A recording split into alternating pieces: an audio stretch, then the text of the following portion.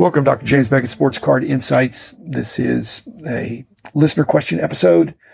drjamesbeckett@gmail.com.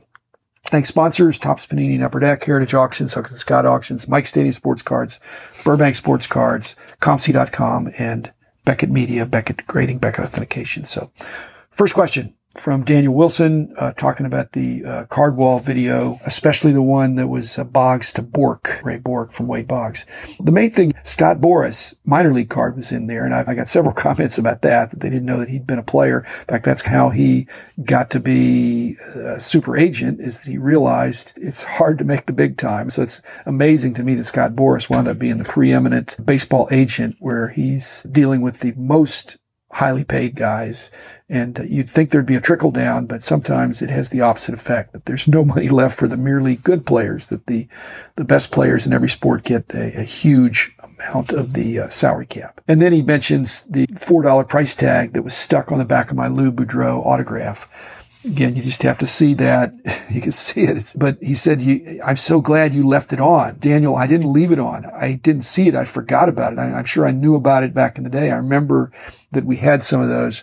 But I erroneously thought, I think deep down, I erroneously thought that BGS would, quote unquote, improve my cards when I submitted them for grading. And even though I have the same last name, I think I sent in the cards, and if they had wax residue on the front that could easily be removed, or this little tiny sticker on the back which could easily be removed, they apparently were treating me the same as everybody else. And that is, you submit the card, you get the grade of the card as it's submitted, not that they applied any spit and polish or taking things off. I guess enough said. I've learned now. Second question was from Brett, the son of Bruce, the now deceased Bruce and Benita. We did a tribute to Bruce back a couple years ago, a longtime national dealer and one of the founders of the Chicago Collecting Association. And so Brett was talking about how he learned a lot. It was just a heartfelt letter. Again, Rich and I did that tribute a couple years ago. That's his dad. He learned about being fair and honest at the card shows, because you don't learn from your parents by the do as I say, not as I do. No, it's do as I say and do as I do. And they will, because it's caught, not taught. And so I have no doubt that Brett, you turned out great with a great mom and dad, because they said it and they did it and they lived it. And I was a witness. I was there. They were a cheerful aspect of every national and Chicago show that I went to over the years. So it's got to be difficult, Brett and others, if you're going to a show. He's lost his dad, and Brett lost his brother back 14 or 15 years ago. His brother Brian passed away, Brian Painter. Because it's got to be hard. You go, and he was only 21. You go to the national, and if people ask you, hey, where's your other son or something, it's just got to be very bittersweet to go to these annual events, and then somebody's not there. It could be the wife, the son, the father, the mother, whatever. But it's especially difficult when kids predecease their parents. And Brett had such nice comments to say about his deceased brother, in the sense that when you have two kids, they don't do everything the same. And so I think he's mentioning that Brian was more into it than he was, and that was fine. And that was fine. That he would have been a real force in the hobby if he'd been able to be. And he mentions lastly, and this is my last comment, is if he wanted to, that Brian, the now deceased brother of Brett and son of Bruce and Benita, he would have been a force in the hobby if he wanted to. And not everybody wants to. But if you do want to, I think the want to is very important in our hobby. So I believe, if you've listened to these episodes, and Kurt from BHS, I believe it is the greatest hobby, but only if you want it to be. And if you want it to be, I think it certainly qualifies. Question 3 was from Kerry Rauschendorfer. He was listening back to some episodes and mentioning that there were some promotional days back in the late 80s where Donruss would issue a little mini binder with 4-pocket sheets, and then Donruss would get some cards from the hometown team. I think Donruss was playing around with some of those things. They had the team booklets and all that. Kerry, you're asking if Fanatics is going to consider anything that can get product in the hands of the kids. I'm not sure the 4-card binders are the best way to do it. Being a business owner back in the day, the cost of cards in these kids promotion, I won't say they're negligible, but they can be a lot less than the cost of the binder and the sheets and the shipping and the storage and the leftovers and just the administration of the promotion at the gate. Or when I go to the Mavs for my season tickets, I'm obviously older than 12. Most of the distribution of T-shirts and terrible towels are at your seat already. So they're distributed not in a rush, but the afternoon of the game. We made 4-pocket sheets, Carrie, and they were special Beckett binders and Beckett 4-pocket plastic sheets we had commissioned, and it just was an awkward size. I think we were stuck with a whole bunch of them. We tried to sell them, and we used them for different things. Just the 9-pocket thing is just more efficient. Question 4 from ASMR. In fact, there's several from ASMR people commenting about the video card wall. First one is the Boughton versus all the way up to Brett, and I was mentioning that my George Brett on the wall might be replaced by the Topps mini version. And I just would say, yes, it's tougher. And he asks about why it's tougher. And it wasn't the stash of an unopened group. I think this was a test market that was not that successful. And so there were a lot of leftovers, say, in Michigan. It's one of the places over there. And Michigan is a real hotbed of collecting. But I think that the test market was mismarketed. It's tricky because in marketing, if it's commoditized, you want it to be sought after as a collectible because it's rare. But they made too many of them. It wasn't that rare in the perception of the Michiganders. So then they didn't sell. But then later, an enterprising dealer bought them all up in remainder and then put them out into the hobby gradually. Minis are tougher, but they don't look as nice, I don't think, in the BGS holders or anybody's holders. Maybe SGC with the tuxedo treatment. But basically, I think BGS holders look best with a 2.5 by 3.5 card or 2 5/8, 3/4 by 3 3/4, bigger size. So I don't know that I'm going to switch ASMR people, but I will wait and see what happens, what the grade is. Another comment from ASMR people on the video wall talking about coach cards. And I agree. I like to do early cards of players that are going to go up on the wall. And so if it's a Hall of Fame coach and he's got a card that predates his Topps card, it might be from a team issue, as ASMR people was talking about, I do put it on the wall.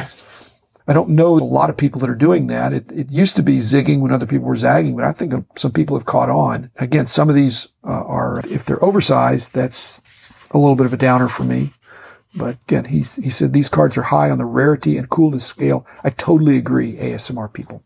And last one from ASMR people was, I'll just quote this. He said, I loved seeing, it's the Marion Campbell card. I love seeing that 51 Topps Magic card.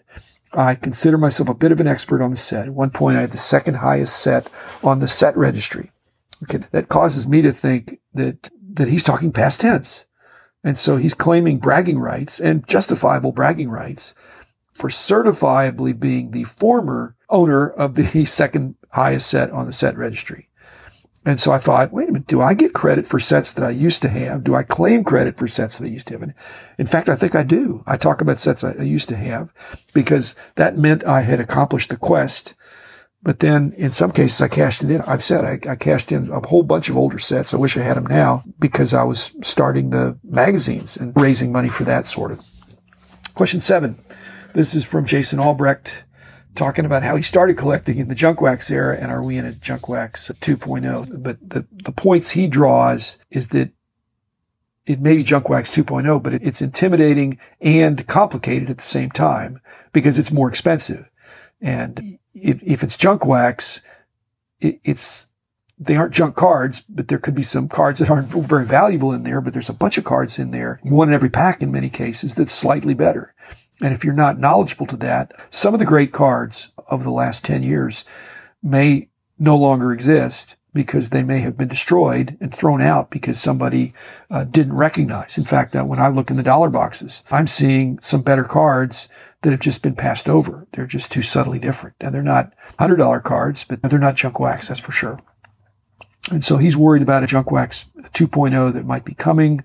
And I don't think so. I'm hoping not. I've said I'm a card collector. I'm not a wax box unopened collector. I don't want to have a shelf of those. I want to have displays of cards.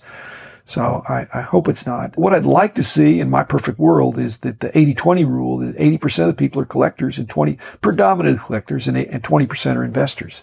I think in the junk wax era, it flipped, at least of collectors of new cards. There were 80% of the people were thinking about, hey, how much money I'm going to make, and only 20% were collecting because there were just so many of them. The other thing that's different than then and now is that I think you could make money with very little knowledge. You just knew to buy as much as you could, put it away, and you thought it was going to be worth more. Now, there's some of that going on, but at a much higher price point, and it really helps to have more knowledge to know which boxes or cards or players to put away. The days of clearing out all the blasters and flipping them for a 300, 400, 500% markup, I think that's slowed down quite a bit as well. The junk wax boxes, they weren't flipped and flipped as much as they were stored. And then when they came out, people found out that they had not done the math and they realized there's an awful lot of them out there. Now that'd be a lot harder to do now because you've got serial numbering. Okay, last question, number 8 from Chris Cantu, who has retinitis pigmentosa like Rocco Rosato I enjoyed visiting with. And so he sent me an email, but it really was a dictation that's transcribed, as there's a lot of voice technology. And so there were some typos in his email, but very intelligible. So it's amazing what the technology can do. And yet I use that same technology of trying to get a transcript and to edit the transcript from these podcasts. And Chris, keep up the great work. I'm glad that you're not seeing those kind of limitations. In fact, I had Center Stage John Wee. If you have a card and you're blind or almost blind or completely blind, you could take a picture with your phone and then you could have it read off to you what it recognized just by the picture of the card through Center Stage. He had 2 questions that I want to address for everybody because I think they do apply. In fact, he's on disability. He's got a fixed income, so his enjoyment of the hobby at a few $100 a month. I'm just excited that he's enjoying the hobby. And again, I'm saying it's the greatest hobby. And even for a blind person, he's finding a way. Okay, he's got two issues. One, he's got 7 uncut sheets of some scarce. He's a big golf card collector, and he wants to know what it would be or how he might be able to chop them up. And I've dealt with that, Chris. And if somebody has a really good idea on that, they can let me know. But in the final analysis, it's easier to cut 700 than it is to cut 7. It's just almost cost prohibitive. The setup, if you had 700 of the same sheets, they could cut them, and actually you could pay somebody to do that. For 7, what they told me was prohibitive back in the day. But I had somebody do that for me as a favor. I didn't ask for the favor. I said, how much is it going to cost? And he said, you don't want to know, but I just did it for you. I just ran it through with something else. And I said, well, thank you very much. He said, well, thank you. But I didn't want to presume that, but I can't go back to that either. The people that cut cards for a living know how to do it. And I would really try to go to one of those. So maybe, Chris, that'll work for you. And second was he had a really good card that he wanted to sell. Again, if he's on a fixed income, it'd be nice to be able to sell something. And, he can't see it, but he can still awareness that he had it. And so right now he's got it in the PWCC vault, of which now there are many vaults, including my old companies starting a vault. So there's going to be lots of choices for vaults. And I'm thinking, how cool is that to have a vault if you're blind? That your best cards can go there. They're going to handle it for you. If I had stuff in a vault, whether I'm blind or not, I can see a photo of it, but I can't have the card. It's there, and they can take offers. And so, Chris, that's my suggestion. If you've got it at PWCC and you're comfortable with them and pleased with them, they generally have gotten some good prices for people. In fact, you have a choice to say yay or nay if something comes up. So I don't have a group of people that tell me to help them find something. If I did, I would say check it out. But I think a lot of people are checking out those vaults, and I hope you sell it, and I hope you get a price that you want. Thanks, Chris, and thanks, everybody. I'll be back again tomorrow with another episode. The man in the house of cards. The man in the house of cards. The man in the house of cards is doing all right.